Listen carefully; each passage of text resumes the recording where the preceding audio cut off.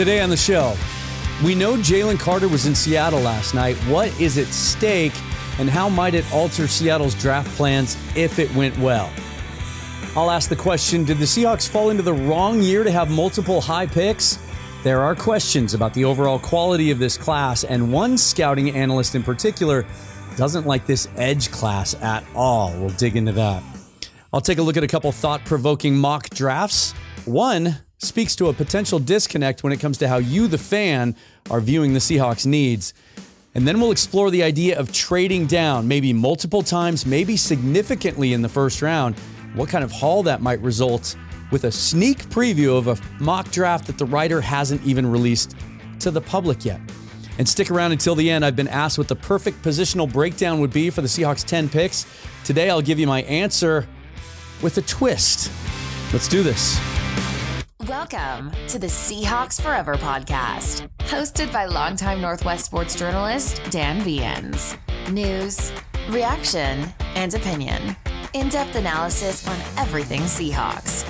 And now, here's your host, Dan Viens. Good to join you all again.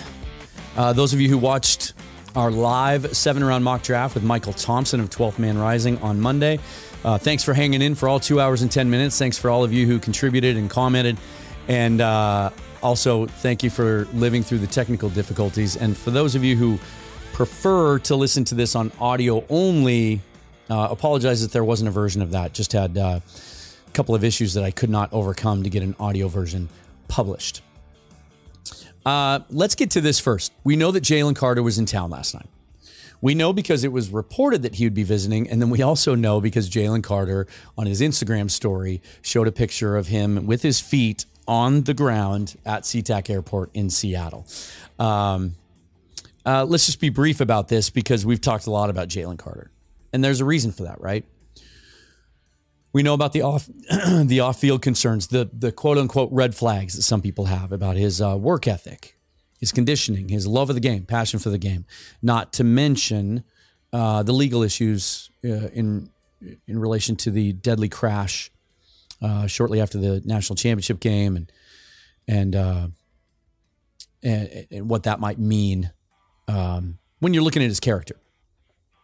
The fact the Seahawks brought him in, I talked about this the other day, I think is a positive sign because, look, we've established this, and I've come full circle on this. Those of you who have listened to the show regularly, I was scared to death of him as a prospect when all this stuff broke a couple of months ago.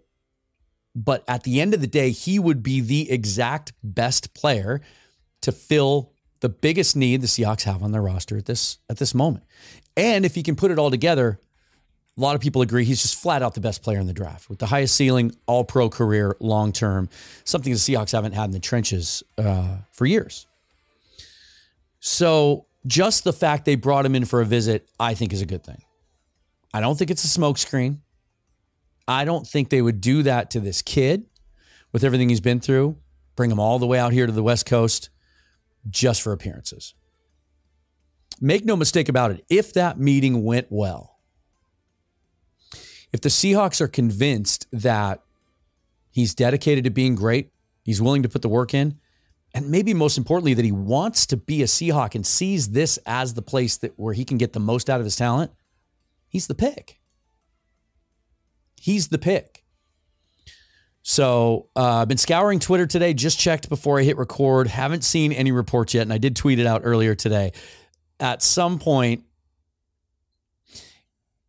it wouldn't surprise me if his agent, Drew Rosenhaus, leaked to whoever reporter he likes the best about how well the meeting went.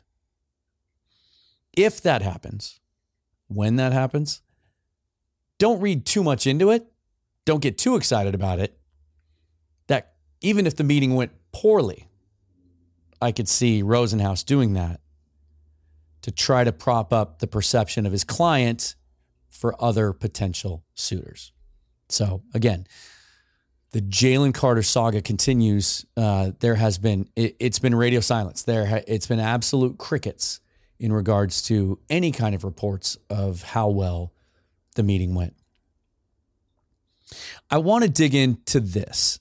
Talked Talked about it with Corbin Smith last week. Talked about it Monday night with Michael Thompson. The idea that as we get closer to the draft, and this happens every year, but it seems to be particularly loud this year.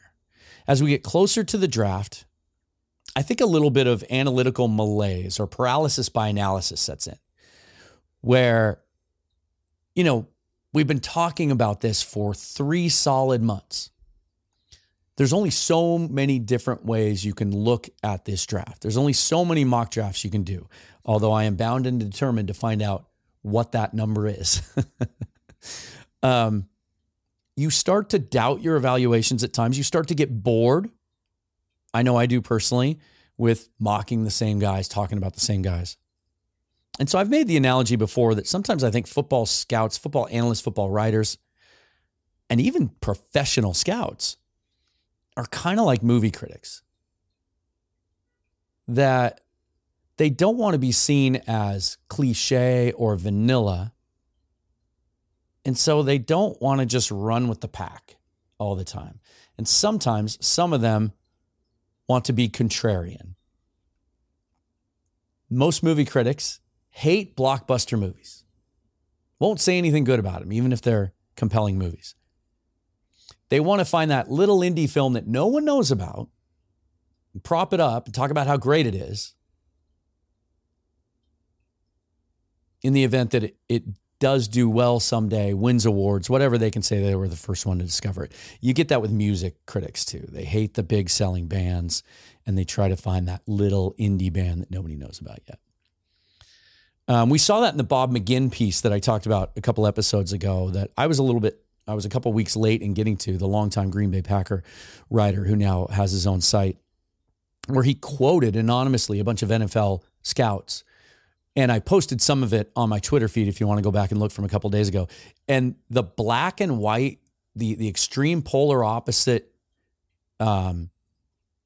divisive, polarizing opinions of some scouts about the same prospect.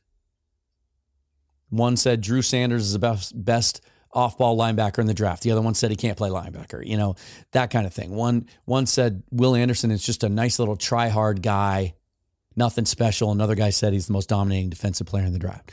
That kind of thing. We're starting to hear as we get closer to the draft, and some of this is because people are looking closer. They've had more time with these prospects. They've had more time to work their connections and their contacts, talk to team personnel and officials, and get a better idea as they get a better idea of where some of these prospects stand. And what we continue to hear is there's depth here. There's quality depth. I've told you many times there's depth that I like,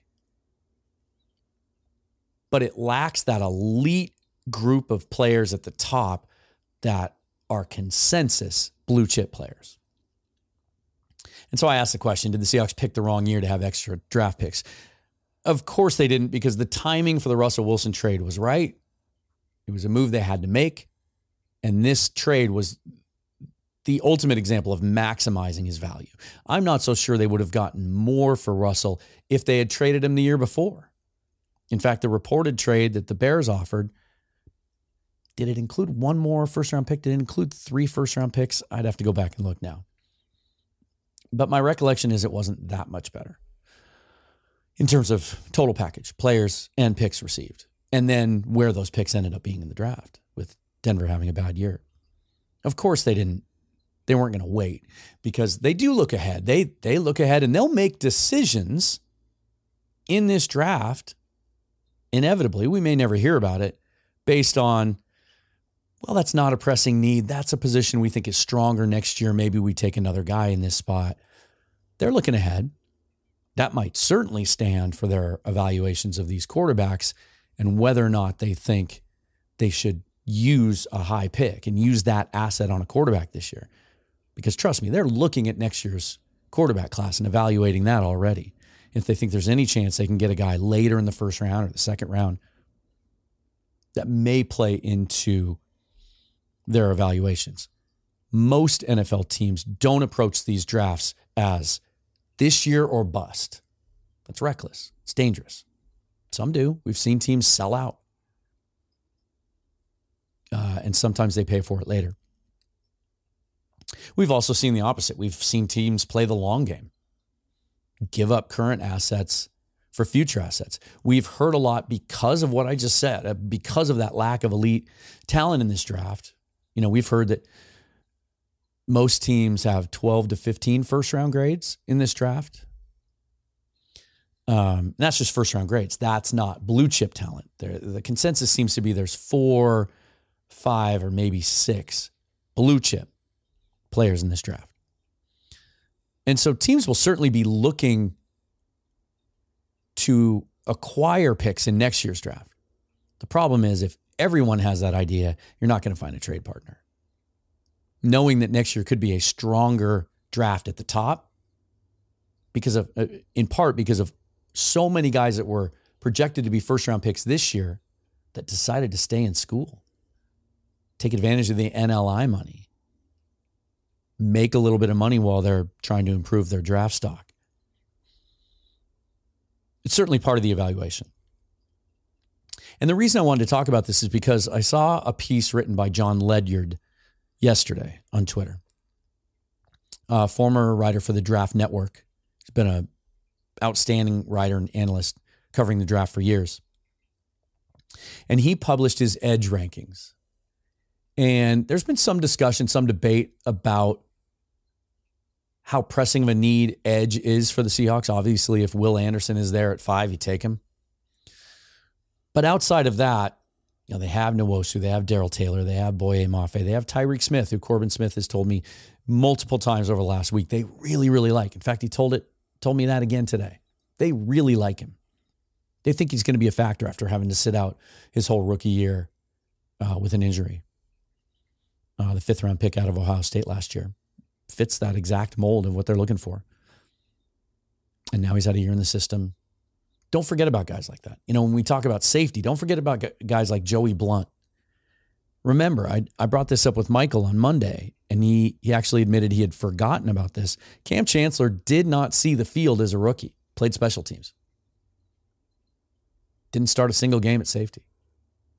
By his second year, he took over that position, and the rest is history. There are guys who pop in the second and third year. Mafe could be one of those guys. So there's some question about how pressing of a need that is, but most people seem to think we should certainly take advantage of what's generally viewed as a deep edge class. A bunch of different guys in there too, all different shapes and sizes depending on scheme and what you like and your thresholds. There's also some debate about what the term edge means. I think it gets thrown around a little lazily sometimes because it can also mean 3-4 defensive end. Keon White can be viewed as an edge and sometimes is in rankings. In other rankings, I see him listed as an outside linebacker. But he's a guy who's, 6'4", 285? Some people view Tyree Wilson as a defensive end. Some people view him as an outside linebacker. Generally, he's viewed as an edge, right? So I do believe, I've talked about it multiple times, that defensive end, 3-4 defensive end is a huge need on this roster. And I'd actually like to see them double down. Ooh, I don't want to give away my positional distribution of picks that's coming up later in the show. So John Ledyard put out his edge rankings, and he rated the edge players that he had first, second, third, and fourth round grades on. And again, when he says he gives a first round grade, it doesn't, or any of these grades, it doesn't necessarily mean at all where he thinks they will be drafted. He knows they'll be drafted higher. It's in a vacuum and compared to other years, just based on pure talent and tape evaluation, where he thinks their value should be. He has one first round grade from the edge class. And yes, that's Will Anderson, no surprise. But what may surprise you is that he has him graded as a low first round player, a quote unquote quality starter. Does that surprise you? Do you disagree with that? He has 2 second round grades, Nolan Smith and Miles Murphy. He has Lucas Van Ness and Tyree Wilson with third round grades. Wilson might go 5th to the Seahawks. He's generally considered to be a lock in the top 10. Van Ness, generally considered to be a lock in the top 20, possibly top 15. He has a 4th round grade on one of my favorites, Keon White. So just wanted to give you an idea that universally this draft is viewed as a mixed bag. There's varying opinions no matter where you look. Keep that in mind on draft night, and also understand that teams do their own evaluations. John Schneider has always said it. We build our board for ourselves, our need, what we're looking for in a player, our grading system, not what we think anyone else is going to think of this player. And so they don't care if they draft a guy higher than the quote unquote consensus might think they should have taken them. Which is why I think so many of us loved last year's draft, even on draft night. Or, well, it's not just one night anymore, but after the draft, even before we saw how great the class worked out. Because for the first time, I think in the Schneider-Carroll regime, there weren't those big curveballs, those surprises out of left field. Who's that guy? Wait, what? Mel Kiper sitting at the desk going, he's a 4th rounder. Why are they taking him in the 2nd? We didn't see that. Every time they went to the podium and the number flashed up on the bottom of the screen, or the name flashed on the bottom of the screen, I know I did, and talking to a bunch of you, I know you did too. You went, wow, that pick makes a lot of sense. Schneider has talked about they changed their approach last year. Stop trying to press for need, just take best player available. We'll see how that plays out this year. But keep that in mind, that if they take a guy in a certain range that you read someone doesn't like, or you personally don't like, or you're just going based on what you read from someone else's analysis. First of all, this might sound a little flippant, but you have to take somebody, right? But rest assured that it's going to be a player the Seahawks think can be a player. I want to take a look at a couple of mock drafts that I thought were interesting. We get a lot of these as we get closer to the draft because I do it. I do mock draft Monday. I love alliteration, big fan of it, but a lot of other people do too. So it's always a great time to start the week this time of year. You get, we got Mel Kiper's new mock draft, and we got McShay's new mock draft, and we see new mock drafts from the Lance Zierleins of the world and Chad Reuter. And there were a couple this week that really piqued my interest. One was one that our friend Michael Thompson, who we did the live mock draft on Monday, sent me in a DM yesterday. And he was playing around with pretty aggressive multiple trades down.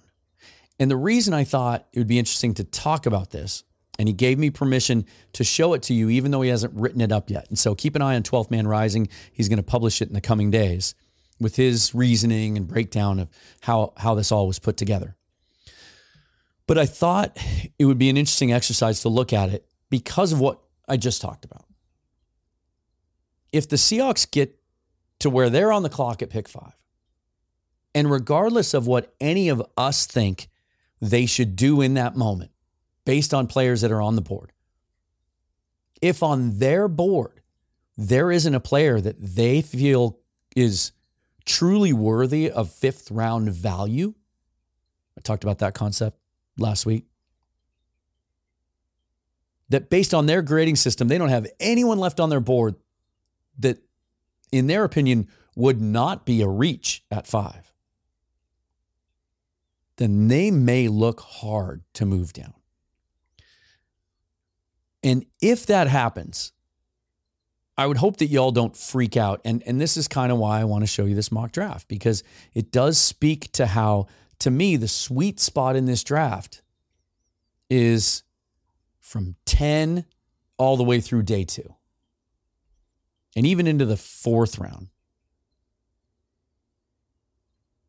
And maybe if you're not sure that there's a guy on your board that is going to 3-4 years down the line have a career that's reflective of the value of a 5th round pick, you're going to try to move down. It's going to get you extra picks in the thick of this draft. So that's what Michael did. I'm going to screen share it here for those of you who are watching the live stream. This is what he did. So he moved all the way down to 11. And I didn't get the particulars. I think 11's Tennessee, so they probably moved up pretty aggressively for a quarterback. There's a lot of growing sentiment. They may do that. I think that's who has the 11th pick. But it doesn't matter. He also traded down from 20, as you can see, to 25. Here's what he ended up with. At 11, Jackson Smith and Jigba, who Jim Nagy just said, the head of the Senior Bowl, who used to work in the Seahawks scouting front office. They have great connections there still with Nagy and value his opinion a great deal. He said, the NFL, he just said this the other day, the NFL is not as high on this wide receiver group as fans and analysts are. And that JSN is the only wide receiver, in his opinion, that he believes universally throughout the league has a first-round grade. And you've heard me talk about how I think he's a perfect match for this roster. You put him in the slot, he's an elite slot receiver to complement DK and Tyler, and a guy that just, you're layering those guys. And so as Tyler continues to get older, you still have a dynamic receiver. I think it's something they lack on this roster. So you get him at 11. At 25, you get Darnell Washington, a tight end that I know a lot of you really like, because when we did our live mock draft on Monday, a bunch of you chipped in and really wanted him. He's a guy that's an all-around tight end, outstanding blocker, great athlete, big target. We talked about how the long-term need for tight end makes a lot of sense and how great this tight end class is. At 37, he gets Keon White. We've talked about him to death. That seems like a really good value spot for him. At 52, Siaki Ika, prototypical 3-4 nose tackle. The one thing they don't have on this roster, at least a healthy one with Brian Monet being out and his season being in question. At 72, a player we talked about Monday that kind of gets lost in the shuffle. We talk about how weak this inside linebacker group is. In particular, guys that are built like Sewell, 250 pounds. It can come up, play straightforward, stop the run. Kind of what they're asking Bobby Wagner to do now. That's what this guy excels at. He's not a sideline to sideline player. He doesn't excel in coverage, but he's a thumper. Maybe the perfect guy to learn behind Bobby. At 83, you get your starting long-term center, Luke Whippler out of Ohio State. We've talked about what a great scheme fit he is. At 89, DeMarvion Overshown, a long, rangy outside linebacker, mostly can play inside, more of a coverage guy, has safety background to him. One of the leading draft analysts, and I'm blanking on his name right now, can't remember exactly who it was the other day, tweeted, it was one of the guys on NFL Network. I think it was Bucky Brooks or one of those guys, Steve Weiss, one of those big names, said DeMarvion Overshown's one of those guys that one way or another, I'm making sure I get out of this draft with him on my team. Let's take a look at the next page, just to go look at the depth of this. At 123, Nathaniel Tank Dell, shifty little fly sweep guy, small little slot receiver, kind of what they were hoping to get out of D. Eskridge last year and just never did. At 151, Roshan Johnson, a guy that we've talked about a lot as a bigger running back who'd be a nice complement to Ken Walker. 154, Moro Ajomo, another guy to add that to that defensive line. One scout says his tape is like training tape for how to play the run. He can play defensive end. He can slide inside. At 198, Deuce Vaughn, right? The Darren Sproles clone from Kansas State. Dynamic little playmaker, third down guy, kick returner. And at 237, another inside linebacker, D. Winters. Might be a little undersized, but most linebackers in this class are, but a guy that can come up and hit you. And in that deal, there it is at the bottom. If you can see that, is you're also getting a 2024 first-round pick from Tennessee. A team that in this scenario is going to go with a rookie quarterback. That could get you a top 10 pick, give you 2 firsts next year, in a year that projects to be another great quarterback draft. You can move up to get one if you want, or you can let the draft fall to you. So just wanted to throw that at you and tell me what you think. Tell me how you like that one. Now we're going to just want to talk briefly about another one that Corbin Smith and Rob Rang of Locked on Seahawks did yesterday. And it was a fan-driven mock draft. And these are fun, where they ran a simulator. And then when he got to each pick, he would pick 4 players in that range, and he would post a Twitter poll and let the fans decide each pick.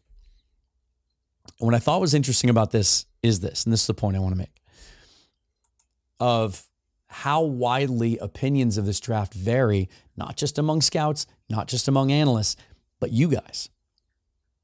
Because I have taken so much shit over the last couple months, including on Monday, Michael and I did, where probably in the mock draft that I just showed you, if I take a receiver at 20, if I take a tight end in the second round, if I take a corner at some point, the backlash. We need defensive linemen. We need front seven. We need studs up front. We don't have enough yet. In this draft, the fans selected Jalen Carter as the pick at 5. And then they did not take another defensive lineman until the 6th round.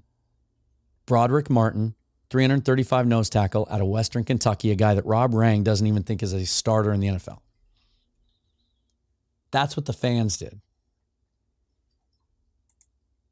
I'll just leave that out there and let you absorb that however you want to. I just thought that was interesting. So a bunch of you have asked me recently on Twitter, we have 10 picks. If you could sketch it out, how you want those 10 picks or what positions you want to address with those, what would they be? Not in what order. A lot of you like to do that. Here's how I'm doing the draft. I'm taking a defensive lineman at 5. I'm taking another defensive lineman at 20. I'm taking my center at 37. That's not how teams ever approach the draft. But just overall.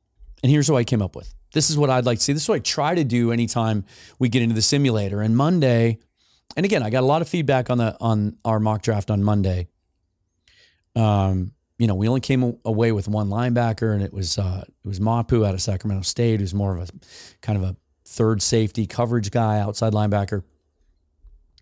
And we talked about it on the show. It was a miss. We wanted to get one of those inside linebackers. At one point, we thought long and hard about taking Ivan Pace, and we decided to go a different route.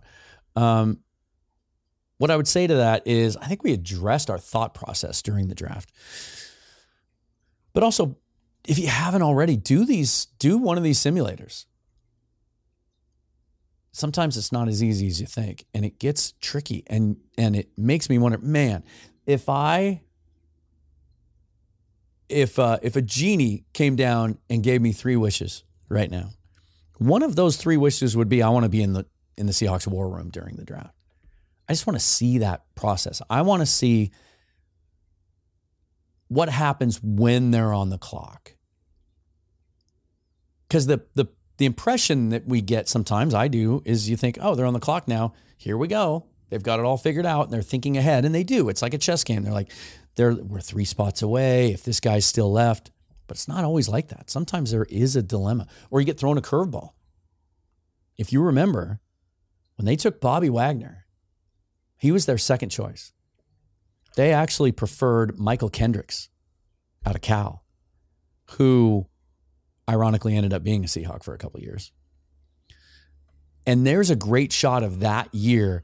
The Seahawks the NFL Network had one of their war room cams in the Seahawks draft room. It is an active day here on First Hill in Seattle. Sorry for the sirens in the background. And you can see John Schneider, his arms are folded like this. And he's looking up at a monitor of the television broadcast. And it was Philly was right ahead of them, I think. And they took Michael Kendricks, 1 pick ahead of the Seahawks. And you could see Schneider's facial expression. He was not thrilled. They pivoted and picked Bobby Wagner. Worked out pretty well. So I guess that's the second time they stuck it to Philly. This kind of after the fact on this one, because Wagner just turned out to be the better player. And then there was the year that they took Russell Wilson right before the Eagles were about to, and they ended up settling for Nick Foles. Here's my breakdown. I want 3 defensive linemen. And by defensive linemen, I mean in a 3-4, front 3.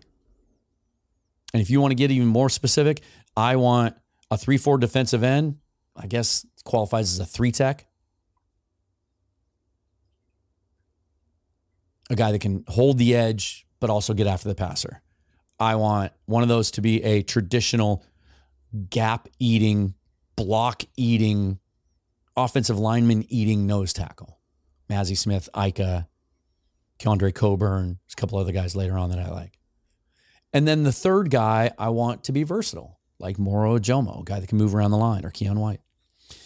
So 3 defensive linemen, then an edge. And so then obviously in this scenario, edge to me is outside linebacker, pass rusher.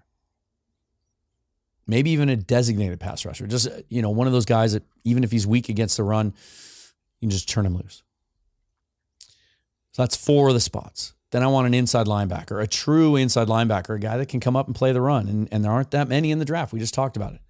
There's Jack Campbell. There's Noah Sewell. Maybe Dan Henley. Maybe Ivan Pace, although he's undersized. Maybe Drew Sanders. Some scouts think he can stack and shed and can actually play inside. My late round guy, Bumper Poole, is one. So that's half our pick so far, right? That's half of the 10. 3 defensive linemen, edge, inside linebacker. I think most of you would agree with that.